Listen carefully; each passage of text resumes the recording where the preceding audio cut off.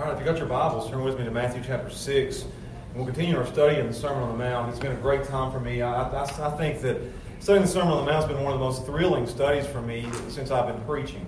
And I agree with what Charles Spurgeon said. He said, the words of Christ thrill my soul as nothing else can. And that's how I feel as I study the Gospels, as I study the Sermon on the Mount. I've said it, I think every sermon, I say it's the greatest sermon by the greatest preacher in the history of the world. So it ought to thrill our souls. We ought to be thrilled. We ought to be excited every time we open the pages. Every time I look at you and say, let's turn to Matthew chapter 6, there ought to be over the crowd somebody saying, yes, we're going back to the words of Christ. Because it should thrill our souls. And today, this should thrill us. Because Jesus' words here are words telling us how to live life.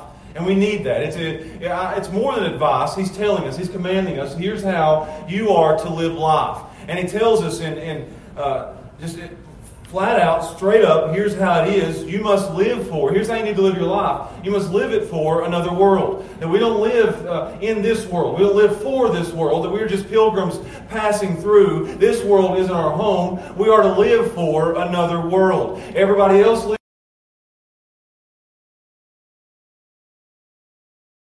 The sermon today, living for another world. That's what he's going to teach us. How to live for another world. So let's stand together, and I want to read this passage to you. Matthew chapter 6, verses 19 through 24. And Jesus is going to tell us, and I think this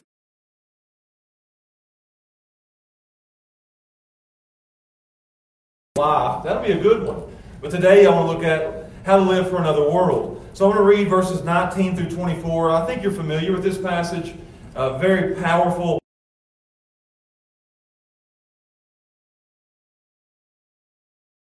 These are the words of Christ. I hope they thrill your soul. Starting in verse 19. Jesus says, lay not up for yourselves treasures upon earth, where moth and rust doth corrupt, and where thieves break through and steal. But lay up for yourselves treasures in heaven, where neither moth nor rust doth corrupt, and where thieves do not break through nor steal. For where your treasure is,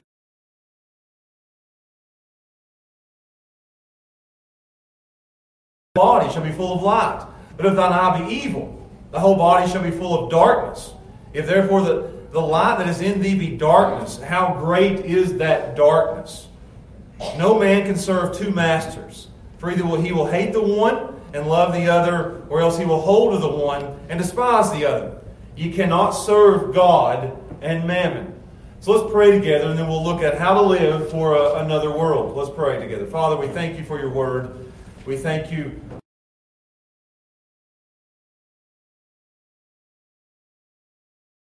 for words and not our own. And God, I pray that as I preach these things, you will help me, enable me, empower me. I've studied, I've put these notes together, these points together. I've done the best that I can. But I know that the words on my paper here are worthless. They're vain.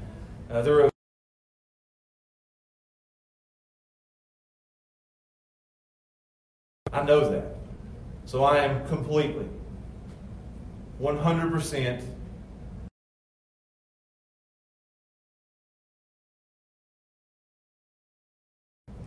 but we are 100% entirely dependent upon your Spirit.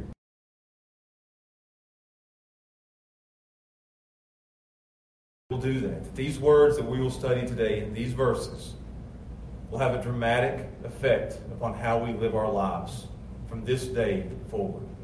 That we will all desire to live for another world. We thank you for the words of your Son.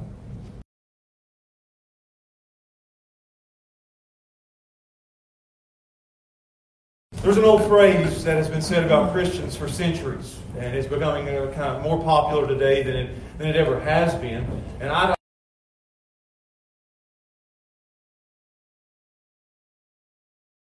Christians, they'll say this about a man or a woman who follows the Lord Jesus Christ. And this is what they'll say.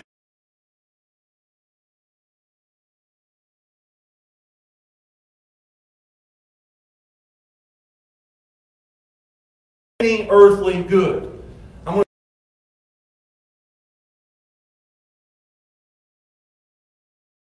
That our minds are so heavenly that we look too much to the heavens that we can't be any earthly good while we're living here. That's what they say about us. That's what maybe not said about you, but it's said about Christians. It has been said about Christians throughout the ages. And what they're saying when they say this is that Christians live with their heads in the cloud. That Christians live disconnected from this world. That we don't live for what everybody else lives for down here.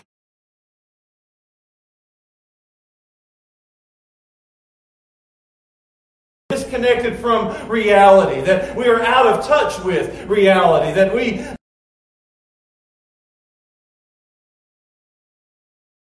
in a pie in the sky until we die kind of attitude. That we are so focused upon the heavenlies that we are no good for anything or anybody here on earth. Now I understand what they're saying, but I don't think anything can be further from the truth.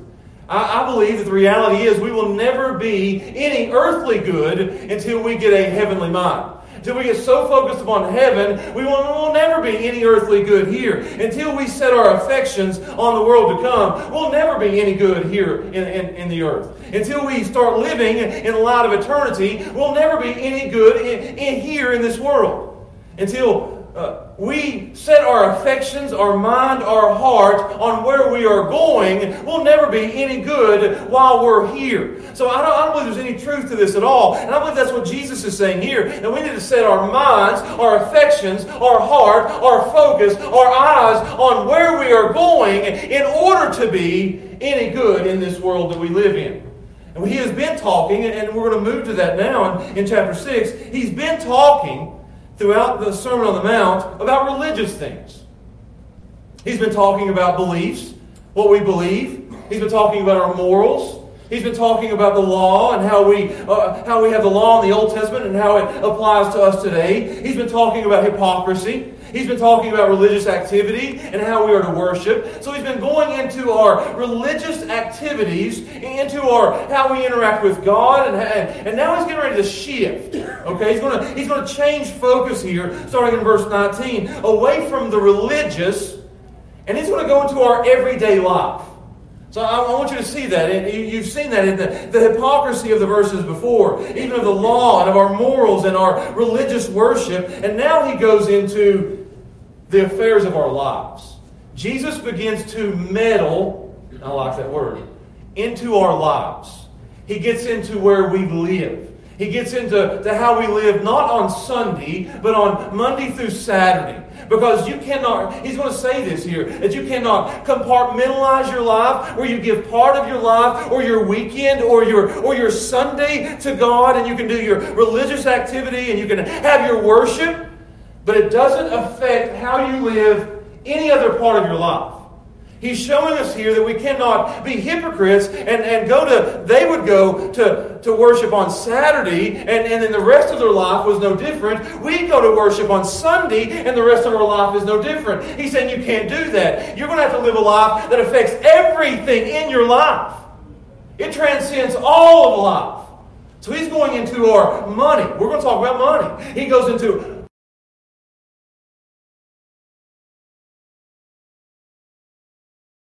your religion isn't any good. And then he's going to get into our worries. If your religion doesn't affect your worries, your religion isn't any good.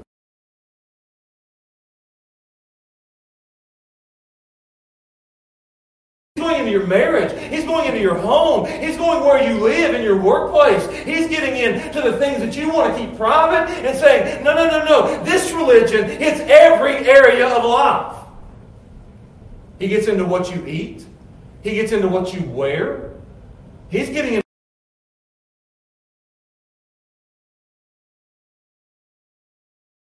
and religion. It is an everyday religion. It's in all areas of our life with nothing off limits to him. So that's what he's getting into, and he tells us, here's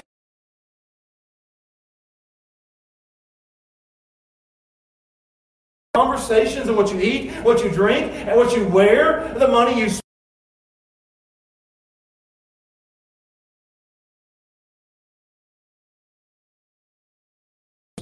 With your mind on heaven, with your eye towards another world. You're not living for what's in this world, you're living for another world. And that's what he's going to tell you. He's calling us to a radical way of life. And we're to be having our attention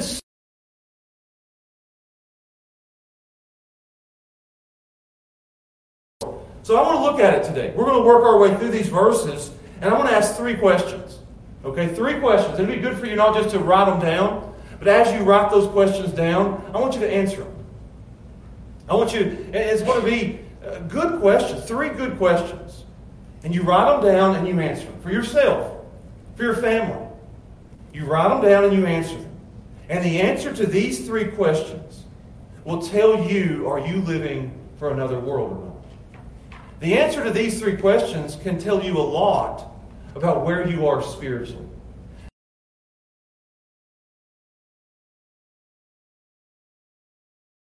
At the end of the sermon, I'll ask you where you're going to spend eternity. But here, I want to ask you how you live your life.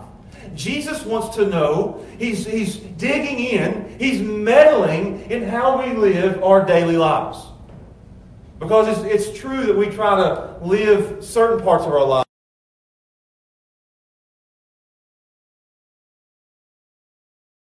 Telling us here that in all areas of our life, we need to live for another world.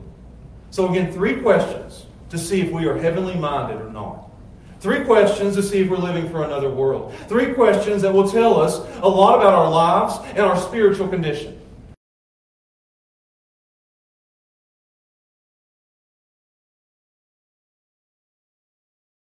Number 1, what is your priority in life? What is your priority in life?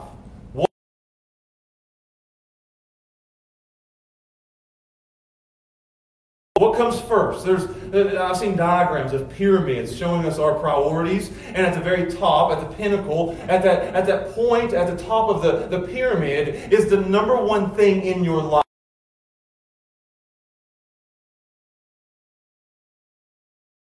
That pyramid. What is at the pinnacle of the pyramid? What is at the point of that pyramid? What is the priority of your life? And he asks this question by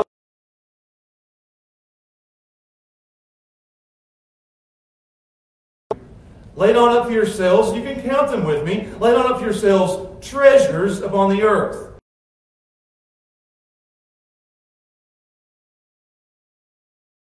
Heaven.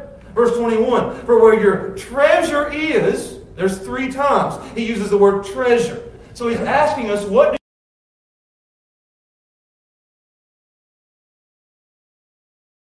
you in life? You say, what's a treasure? I love the word treasure. It's in my mind. I almost did it this morning. I thought I'm going to bring up 2 treasure chests. Because that's where my mind goes, is treasure chest, my kids' mind. If I ask them, what do you think of it when you think of a treasure?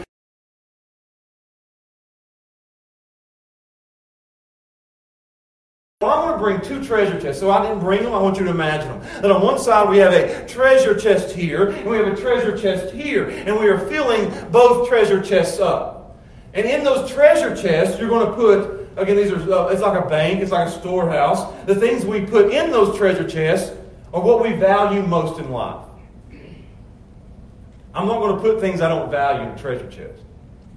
In a treasure chest, I'm not going to take my notes and wad them up and throw them away. That's a garbage can. This is talking about a treasure chest. I'm going to take things that I value more than anything else in this world, and I'm going to put it in a treasure chest. I'm going to get me a key. I'm going to lock it up, and I'm not going to let anybody touch it because I value these things more than I value anything else in the world.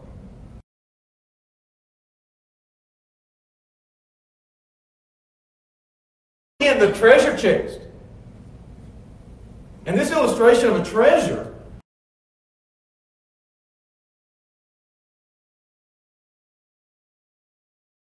shows what's most important to us, what we value more than anything else in life, what's at the top of that pyramid.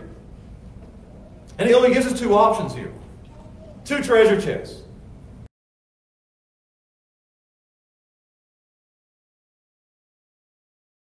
So on my left, and I may get these confused later and put that one on my right, I'm not sure. I get confused sometimes. But on my left, we'll say, is the earthly treasure chest. And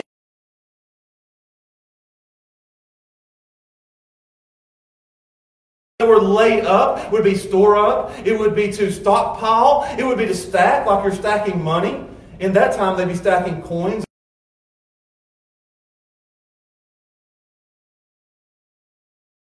lay up treasure. So you'd be stockpiling, you'd be stacking, you'd be hoarding. And that word hoarding, you'd just be building it up.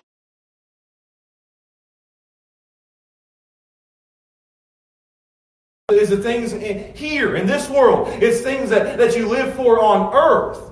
For them, their stuff would have been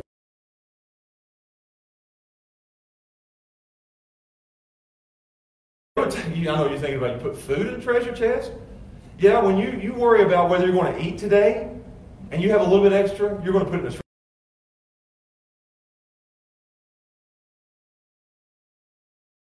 There's three things they valued more than anything else there. It was food, clothes, and money. So they would take their food and they'd put it in the treasure chest. They'd take their clothes. You hear that all the time. That these kings would have all the finest of clothes. They'd be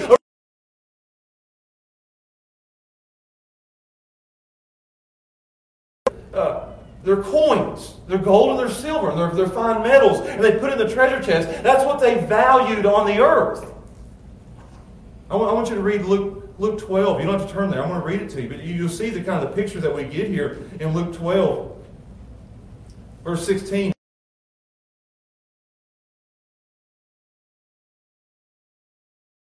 What shall I do? Because I have no room. He ran out of room. He had so much. What shall I do? I have no room to bestow my fruits. He said, this will I do. I will pull down my barns and build greater. He's building bigger treasure chests. And there will I bestow all my fruits and all my goods. And I will say to my soul, soul, thou hast much goods laid up for many years. Take thine ease, eat, drink, and be merry. So he's setting all these things in his treasure chest. Stuff. He's filling it full of things on earth. Putting all of his time, his effort, his attention into things on earth. He's getting everything he can get and putting it in his treasure chest. He's getting it and he's putting it in his treasure chest. He's filling an earthly treasure. Accumulating things.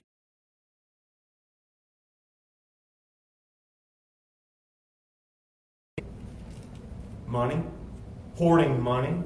Just keeping it in our treasure chest. Putting it to the side. I've got so much money. I'm just putting it in. Maybe you don't have TVs and different gaming systems, and we just hoard it all up and keep it there. That's our earthly goods. It could be our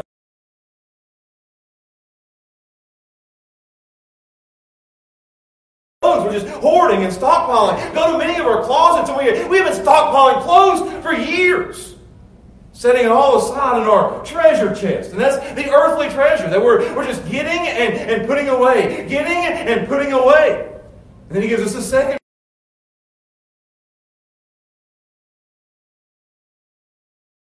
chest with me. That would have been so fun. You guys would remember the sermon forever. The second treasure chest in verse 20, he says there's a heavenly treasure. It's not on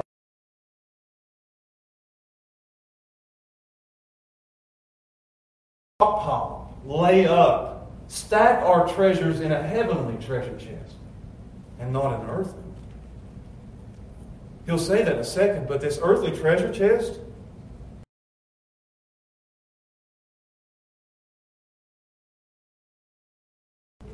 the clothes that you put in there, get this, the moths will come and eat those clothes.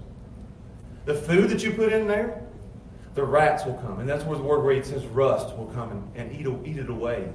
It's a word that means rats will come and eat your food. The gold coins that you come and put in there, guess what? The thieves will come.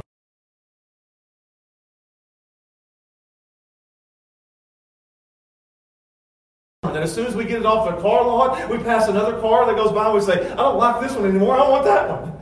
It don't last. The luster goes away.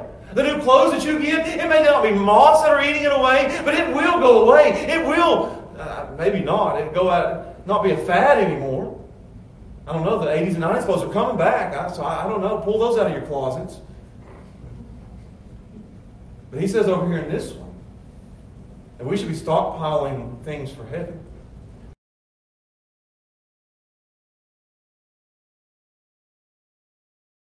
This is good. In a heavenly treasure box. Anything that we can take with us beyond the grave goes in this treasure.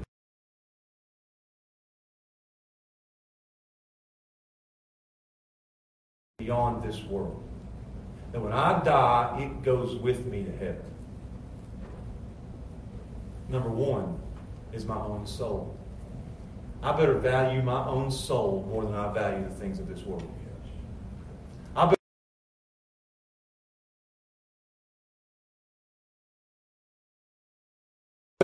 In that Luke 12 passage, he says that he had all those things, but God comes and says, your soul will be required of thee this day. That you put all your attention, all your time, all your effort into getting things and storing them up on the earth and putting them in barns and putting them in treasure chests.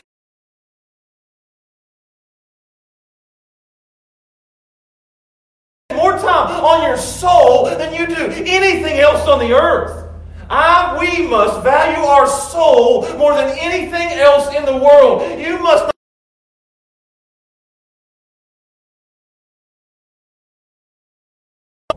make sure you're right with God, because that's the first thing that's going to take you into eternity. Number two is other souls. I can take with me.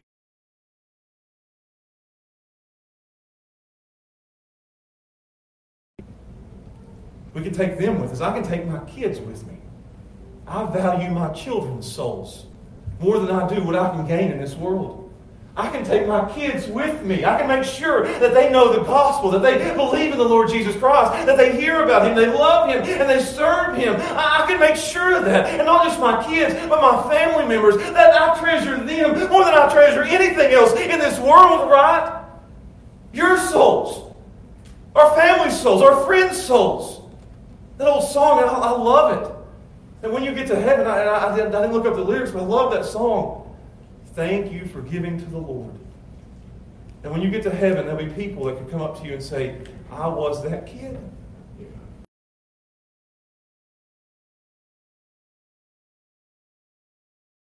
To the Lord.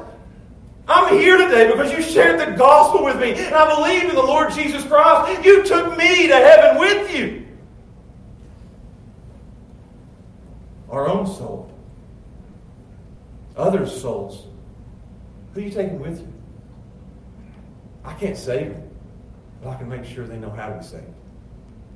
I can make sure they know the gospel. And third, our service for Christ goes with us. God rewards the good we do. What you do in this world for Christ will go with you into eternity. Knocking on a door goes with you in eternity. Visiting a nursing home goes with you in eternity. Giving to the poor, giving to the church goes with you for eternity.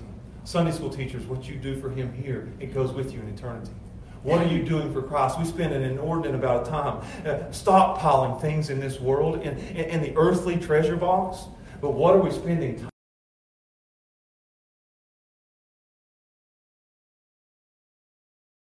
Because he says here in this passage that you're going to go in, and he says, look, he says, lay not, don't do that. Don't lay up treasures here. He's not saying you can't have anything and you can't get anything, but he's saying don't make this treasure box your priority. Don't put it first. Don't put it at the top of your pyramid. Set that second or third. But most importantly, make sure you're laying up treasures in heaven. The heavenly treasures ought to go to the top of our priority list. Or is your own soul going to heaven? Are you taking others with you? And how are you serving God while you're here? Because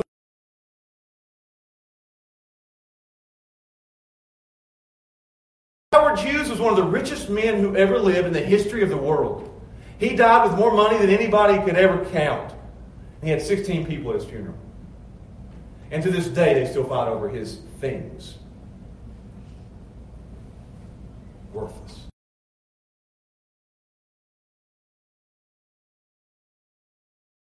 And we spend all of our time on this one where rust and moth and thieves take it away. He says, lay up for yourselves treasures in heaven where nobody can take them away. Lay up for your treasures in heaven where the moth ain't going to come and eat it. Where the thieves aren't going to come and steal it. Where it's never going to go away. Be richer here than you are here. Be richer in heaven than you are on earth. Lay up for yourself treasure in heaven Take more with you. Oh, that's a good one. Write that one down. I'm spending more time on this point than I wanted to. Take more with you than you leave here. 1 Peter 1:4 says, we have an inheritance that is incorruptible, undefiled, and fadeth not away, that is reserved for us in heaven. So stop living for the earthly things, he says here. Stop living for the things. Stop living for the stuff. Stop living for those things that the moth and the rust is going to corrupt and where the thieves are going to break through and steal. Don't live for that treasure box. Live for the treasures in heaven that cannot be taken away. Live for heaven and not for earth.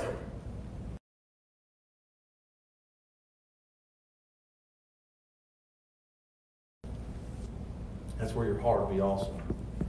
You say, what does that mean? Where your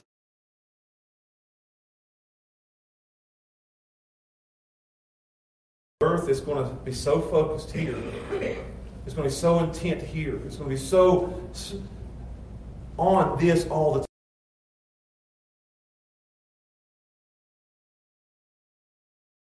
time. How can I have more? How can I hold on to what I have?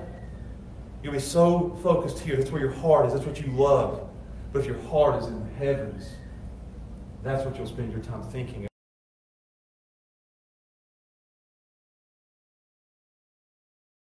of. Your treasure reveals your heart. I'll give you a quick story and then I'll move on. Just to show you where my heart is. And Emma come up to me this week. I think it was Tuesday. She come up to me.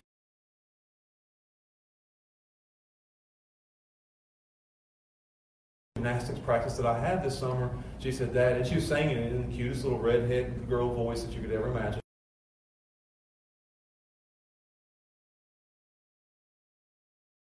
Tomorrow's the last practice, and it starts at 2 o'clock, and I know that you usually work, and you're at the church, and you're doing things at 2 o'clock, and she's going over all this with you. Steph's going to tell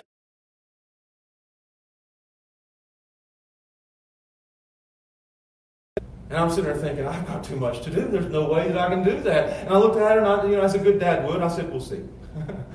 we'll see. And she knows what that means. No.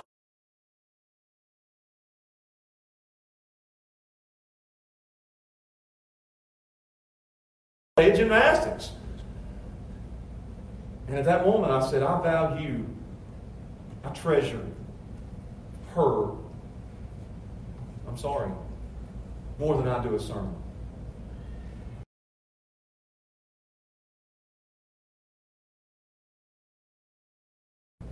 And I said, I'll walk there if I have to. Because I treasure her. She's at the top of my priorities at the moment. And I went up there and I sit and I watched her with a smile on my face.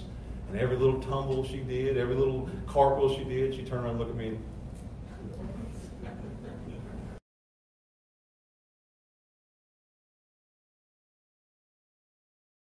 study. I may have to get up earlier the next day and study a little bit more, but she was worth it. And where my heart was with her, and I treasured her, and I pursued her, and I went after her. It shows where your heart is.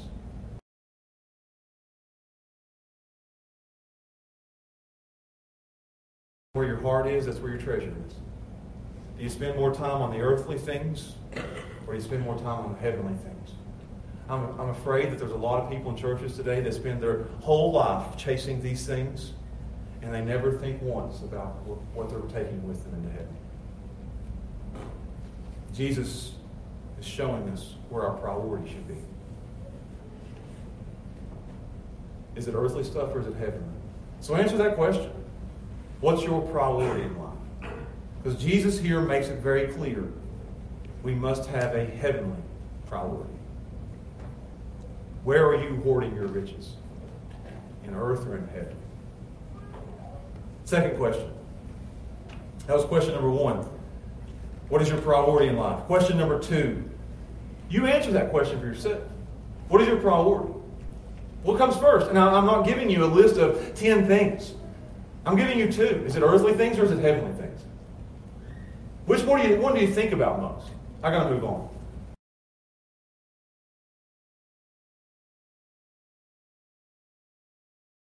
In life, how do you see things? How do you view things?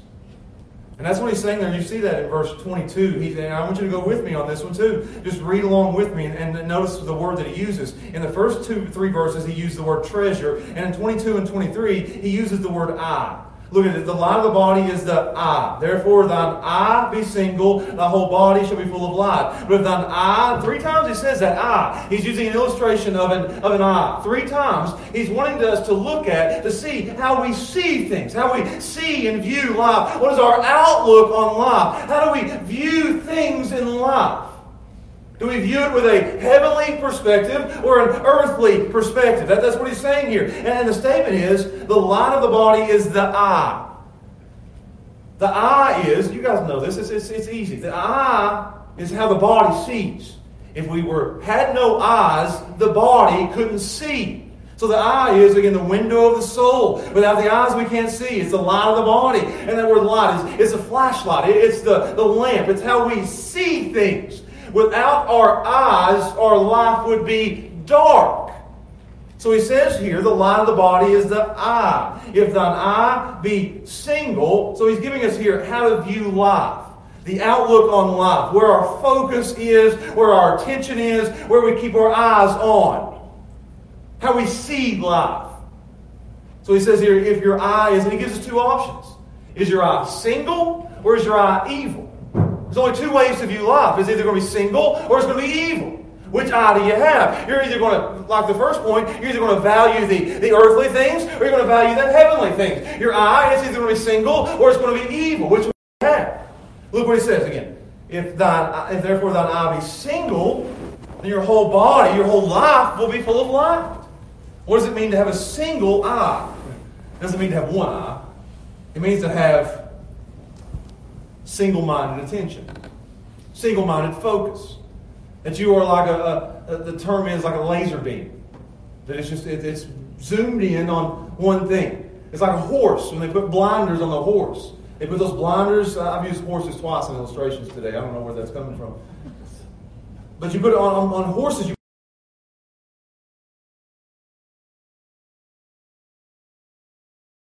Knowing where they're going, where their focus is. Because as soon as they get this, as soon as a horse, I act like I'm a horse expert. Maybe I am. You guys don't know. Maybe I read about horses. As soon as you take a blinder off, this way, a horse is going to get its attention, it's going to get distracted, and it's going to start looking at other things, and before you know it, it's not racing straight ahead anymore. It's going in the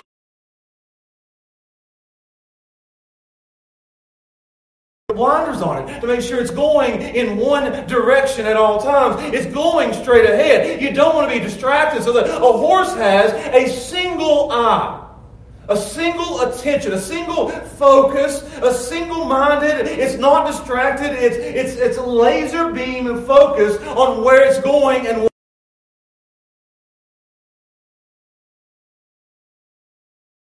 single-minded focus on heaven.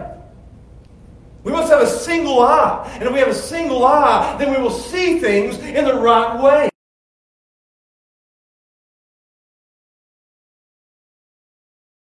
Do you remember that passage?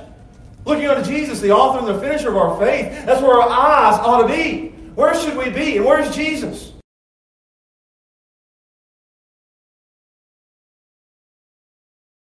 Never be distracted. We as Christians must have blinders on so we can't be distracted by the world, but have our attention on Jesus. The eyes of our faith are always on Christ.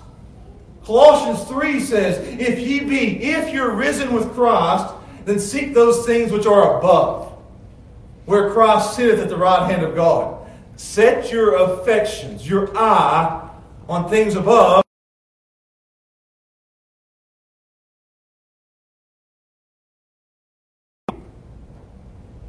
Where should our focus be? Where should our attention in life be? He says in the heavens. Why should they be in the heavens? Because that's where Christ is.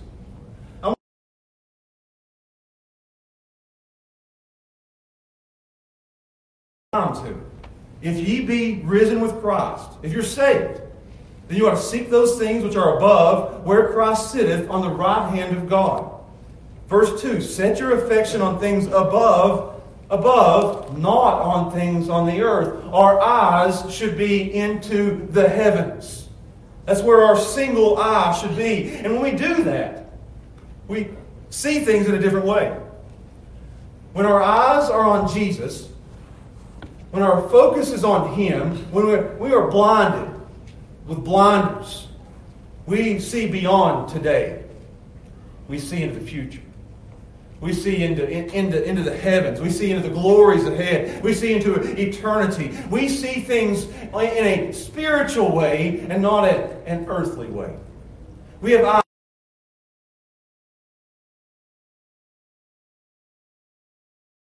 The importance of church. Have you ever had somebody look at you and say, I don't know why, I see no value in going to church? We see with the eye of faith and know there's value in being here. Or, even worse, I see no value. You can say that to somebody else. I see no value in going on Sunday nights. Now, we see with a different eye. We see value in that. I see no value. Why do you read your Bible? We see with a different eye. We see with a single eye.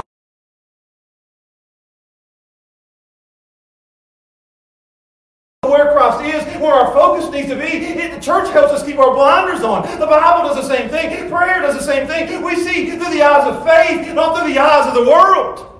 We see with a single eye. We have 20/20 spiritual vision. They're the ones that are blind. We're the ones that see. Because if we see with a single eye, we see in fullness of light. We see things from God's perspective and not from the world's perspective. We see the value of the home. We see the value.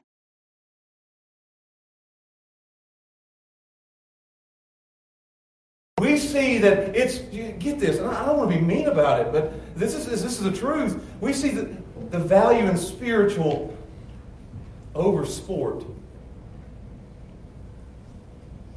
We want our kids raised to be faithful, not famous. We want our kids raised to be right with God and not rich. We see things differently with how we raise our kids. We see things different because we see with an eye of faith that's full of life.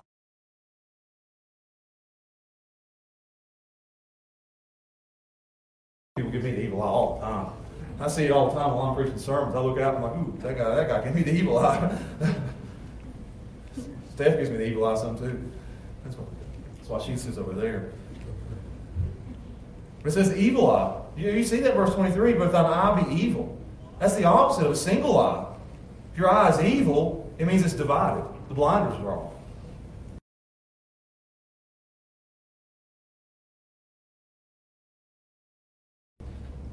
I'm pulled in all kinds of different directions. There's people even in churches, if their eye isn't on Christ, they're pulled in all kinds of different directions.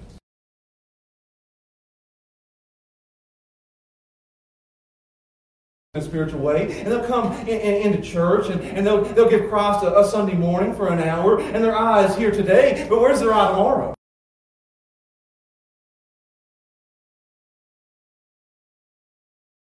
Where's their eye on Saturday night? Where's their attention every other day of the week? You see that? Christianity is not just a one-day thing. It's an everyday thing.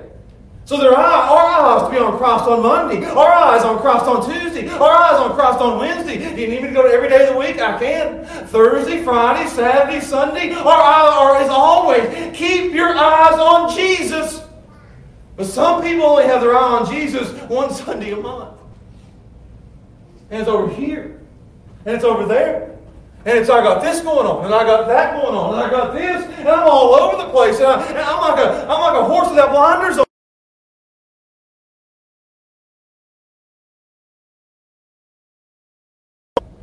If your eyes are all over the place. And there's all kinds of Christians that are just all over the place. All over the place. And that's what an evil eye is. It's distracted. It's darkened. In the eye chart, they don't have 20/20 spiritual vision. They can't see the letter E. I think that's right. The letter E is the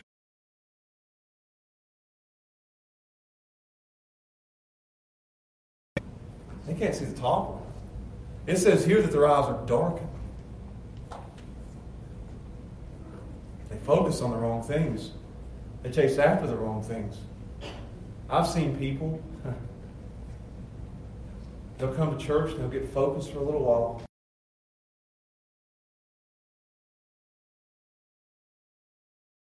Fame now.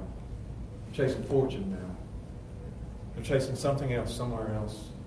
You know why they do that? Because they got their eyes on Jesus. How many things is your eye on right now?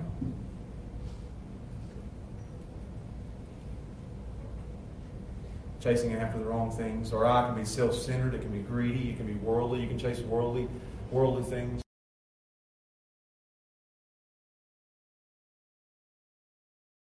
We look down at this world and we're chasing everything in an earthly matter when our eyes should be in the heavens.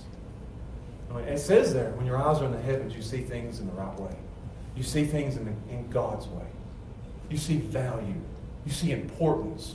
You see things the way God wants you to see it.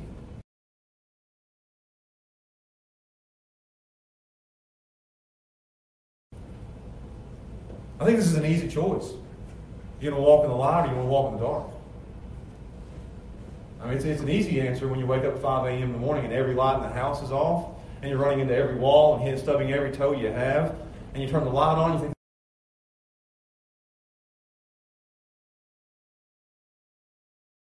much better with all the lights on. But it says there, if thine eye be evil, thy whole body shall be full of darkness. If your eye is divided,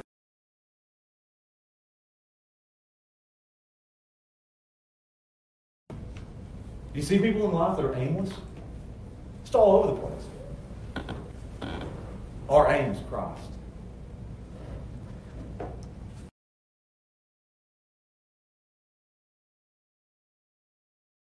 This is the reality for most people. If you look at their lives, they can't see beyond here and now. They can't see beyond a phone. They can't see beyond the next vacation. They can't see beyond the sports. They can't see beyond.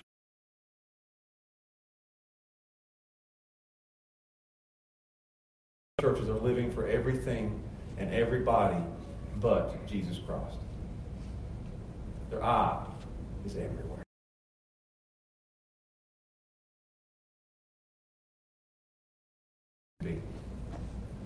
A sickness, or I'll get right. Right? You see that a lot, don't you? Somebody will get sick and they come in right here, you know?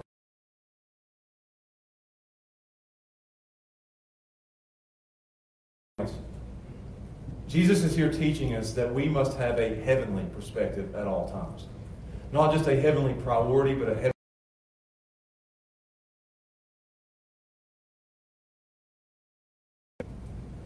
Romans 8:6 says, to be carnally minded is death, but to be spiritually minded, which is our eyes, is life and peace.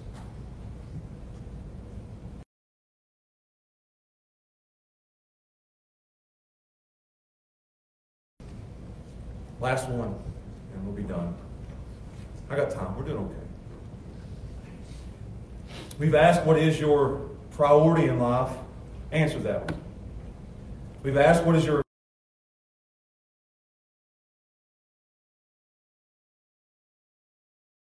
question number 3, who has power over your life? Who has control over your life?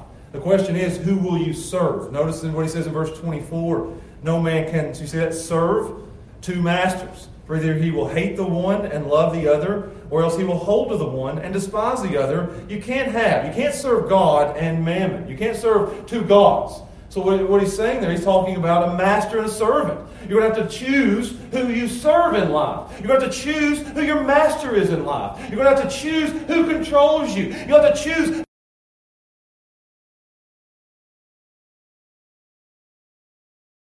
Here, and the illustration is not a boss. It's not an employee underneath a boss. You can have two bosses, but you can't have two masters.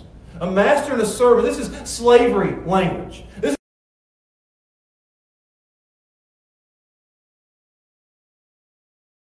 You are nothing but a tool to them. It's like a carpenter who has a hammer. It belongs to the carpenter. He can do whatever he wants with it. It's his all the time. He can sell it. He can buy it. He can own it. It was total and it was undivided. It fully belonged to the master. And that's what this is talking about. This illustration will show us who runs the show in my life. Who tells me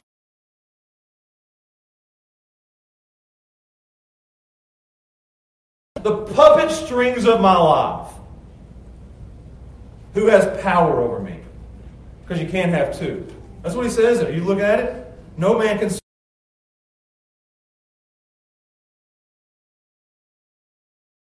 One master over here telling you to do one thing, and another master over here telling you to do another. You got to choose which master you're going to follow. You can't have two. Pick one. Who's going to tell you what to do in life? You see this? He's teaching us how to live life.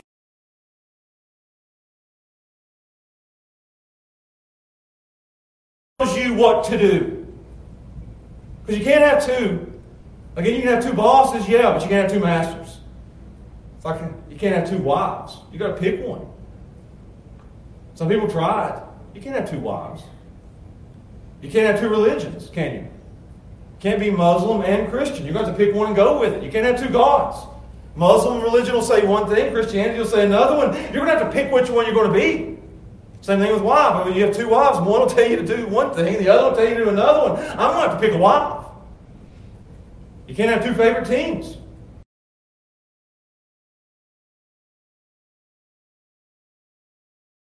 Winner every year. But you got to pick one. You got two teams. If you're a Cowboys fan and you're a Redskins fan.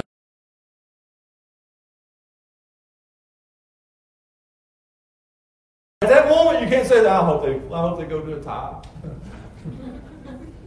I hope nobody wins. In that moment, when they oppose each other, when they go against each other, you have to choose which team you're for. Right? Cowboys, Redskins. Which one is it?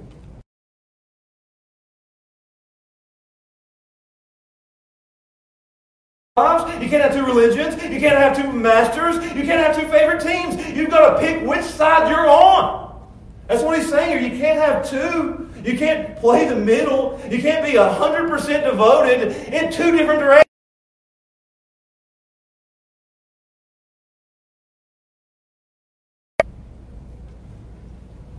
I heard a story. I was reading Martin Lloyd-Jones, one of my favorite old preachers, was preaching on this passage. He was telling a story about an old farmer. And I think he was talking about cows.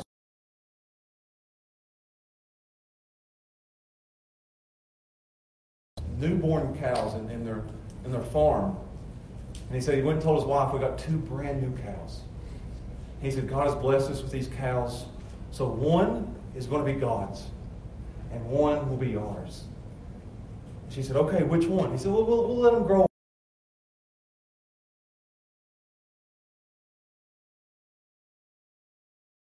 And he said, looked at his wife, and he said, God's cow died.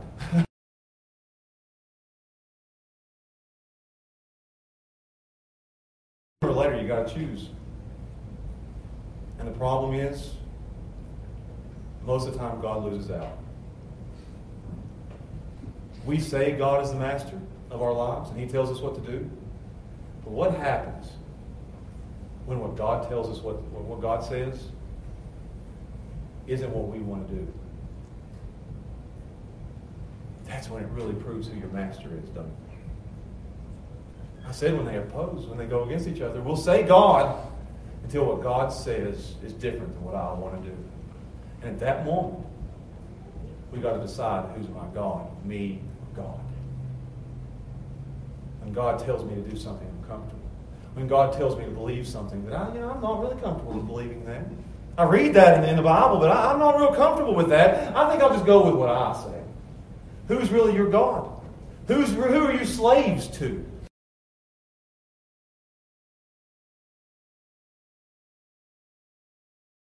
It's me. When it's time for me to get married and God says I need to marry someone like this, but I say, you know what, I really love her. And when God says it's man and woman, and not man and man. But I feel like this. Which way are you going to go? You got to pick your master. You got to pick who's going to tell you what to do. You got to say who's going to have power.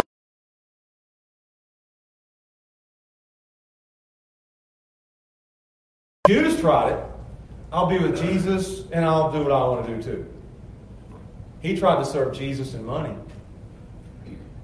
And at the end of his life, he sold Jesus out for money.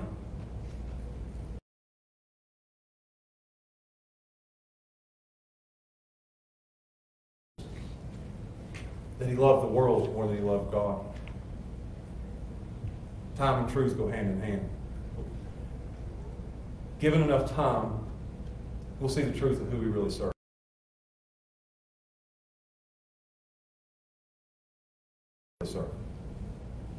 Who is really the master of my life? Who is really the one making the decisions of my life? Who is really the one that's pulling the puppet strings of my life? Who is the master? Who is bowing down? And who you follow? Because in the end, you'll end up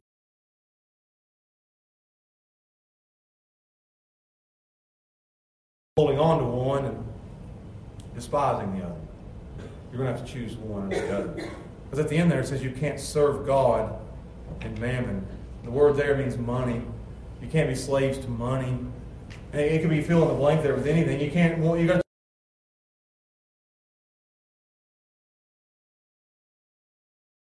pick one because you can't have both. So it could be you can't serve God and self. You can't serve God and fill in the blank with whatever mammon you want it to be there. You can just fill in the blank. You can't serve God and whatever else. You got to pick one. What a man loves most, that's what his master will be. Whichever one you love the most. Joshua told Israel in Joshua 24, choose you this day whom you will serve. But as for me and my house, we're going to serve the Lord. That's what we're going to do. Exodus 20, the very first command, you can have no other gods before me.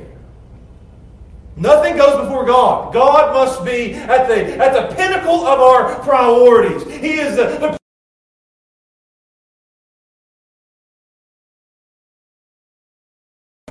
in all areas of life.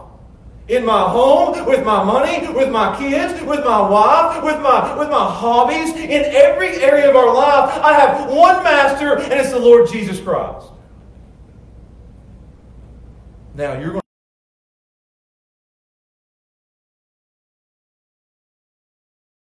to Jesus tells me what to do. That's what you're going to say. He gets first rank, he gets first position, but is that a true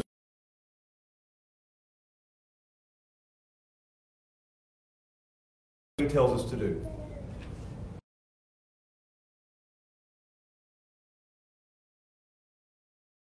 Telling me what to do. Is he the one with full decision-making powers over me? That when it comes to he says and I say, I veto what I say.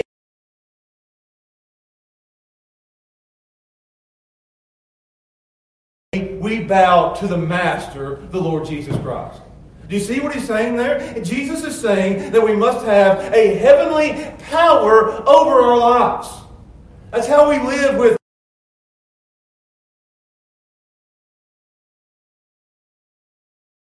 power over our lives. We'll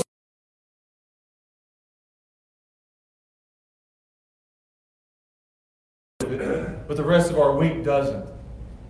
So answer that question. Who is your master?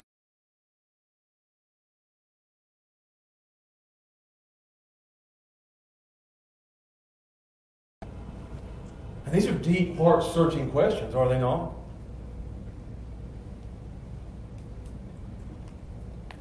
I used to tell a story to the youth kids when I was a youth pastor. I'm going to tell it again. It's kind of silly, but it's a good way for us to close. I used to love the show Friends. When I was growing up, we'd watch it on TV. I know maybe you haven't seen it, maybe you have. But at one point in one of the episodes, one of the girls in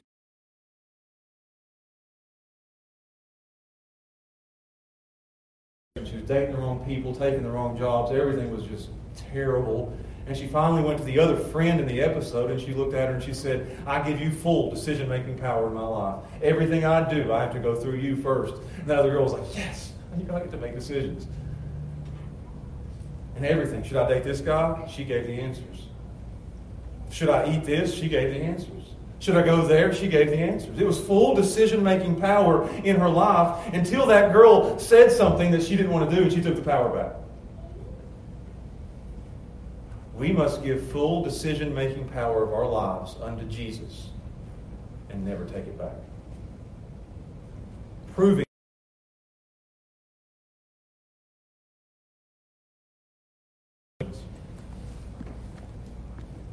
who has the priority in your life?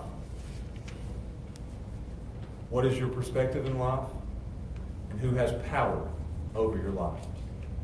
The answer to those three questions will tell a lot about your life and about your spiritual condition. Jesus here is calling us to a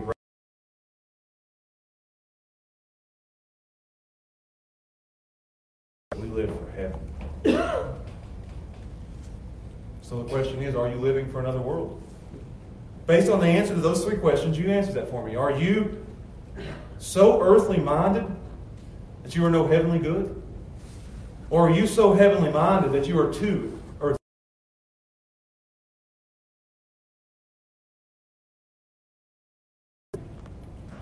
Then you've done living for this world.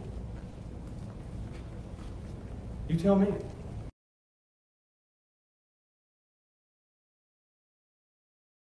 He's going to judge our works. And the fires will tell whether what we did was wood, hay, and stubble or whether it's precious stones. The wood, hay, and stubble, it will burn up. It'll be gone. It'll be incinerated because it was a waste of time in life. That's these earthly treasures. But those things that we did for Christ will last forever. And they'll be refined through the fire and prove that our lives were worth what we lived. So you tell me, are you living for another world? Or are you living for this world? Understand, this world is not our home. We're just passing through. We're only here for a short time, and eternity is beckoning us. Just like those two places in Ohio and in Texas had no idea that in that moment, in that twinkling of an eye, that they were going to be gone. That there's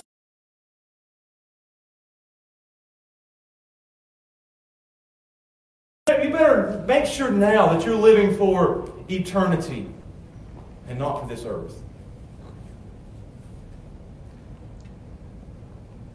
One of those guys that was in the Walmart yesterday in Texas, they were interviewing him on CNN last night. He was a military guy. He said he was in some store. He said they heard the shooting and they pulled down that cage to lock everybody in that place.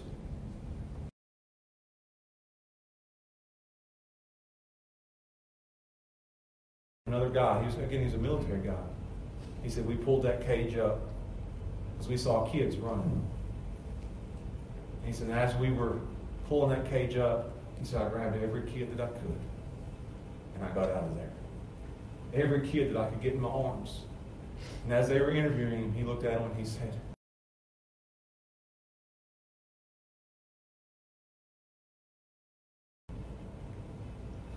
I hope that's not going to be Christians in heaven one day. And when we look around us and the heavenly treasure box is empty.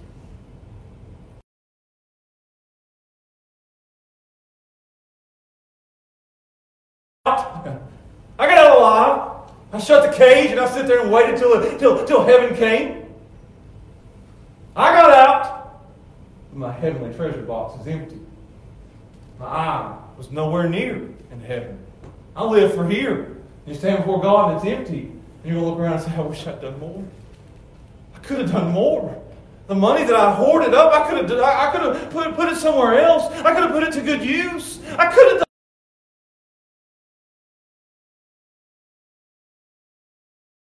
done my time. When you get to heaven, it's all going to be, I wish I'd spent more time looking straight into my phone. God, I wish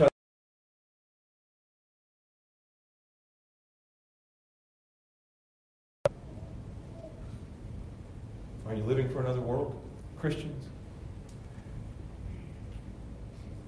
And then my last question is, are you going to heaven?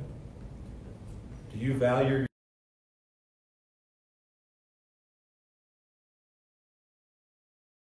As I look around the room today, there's probably somebody here who's not going to heaven. They value what they're doing and how they're living here.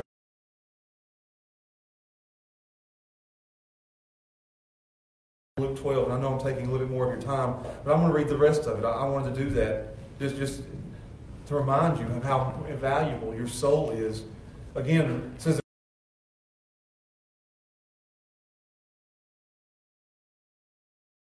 to bestow my fruits. And he said, this will I do. I will pull down my barns, and I will build greater. And there will I bestow all my fruits and all my goods. And I will say to my soul, his soul, the soul is the most valuable thing that you have. Make sure that you value your soul. I will say to my soul,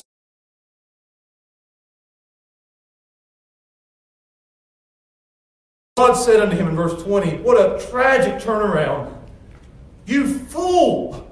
You fool! You live for the wrong thing! This not thy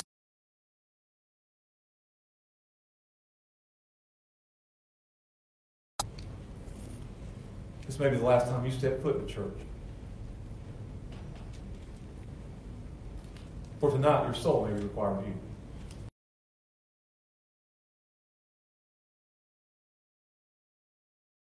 Pastor in Appomattox, a 27-year-old pastor at a small little church, and the chairman of my deacons was one of the best men I ever knew.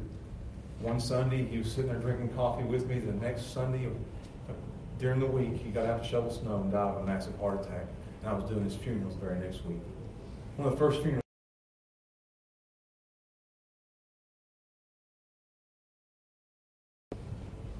That's the shortness of this life. It's but a breath.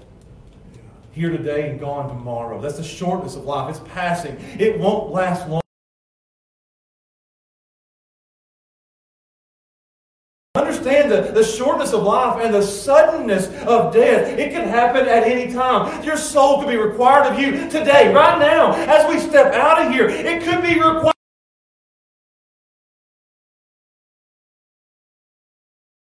20, thou fool, this night thy soul shall be required of thee. Then whose shall those things be which thou hast provided? Who gets your stuff? Verse 21. So is he that layeth up treasure for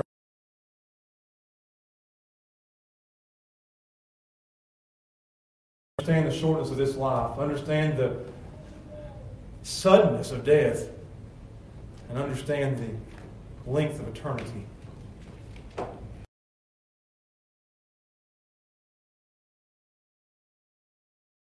Lose your own soul.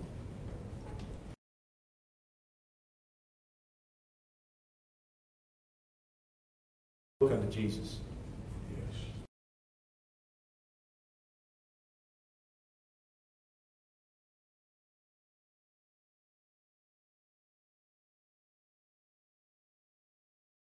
Back again and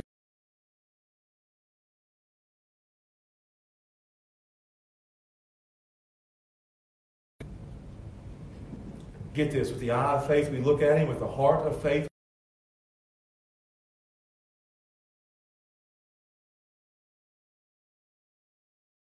That's how.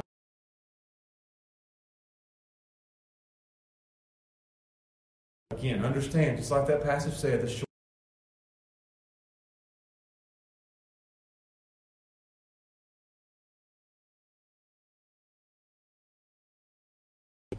Let's pray. Father.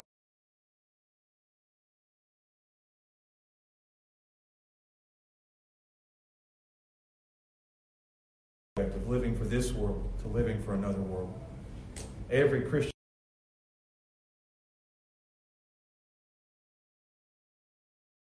for you. Help us to lay up our treasures in heaven. Help us to have our eyes on heaven. Help us to live under the power, under the master.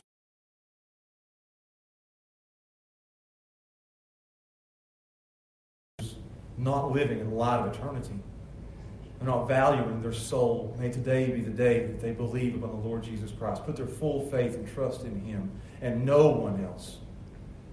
Have a single eye of faith in Him. Please, God, bless this invitation time. May one respond in faith, please. And may we all live for another world. And we ask and pray these things in Jesus' name. Amen. As the music plays, y'all.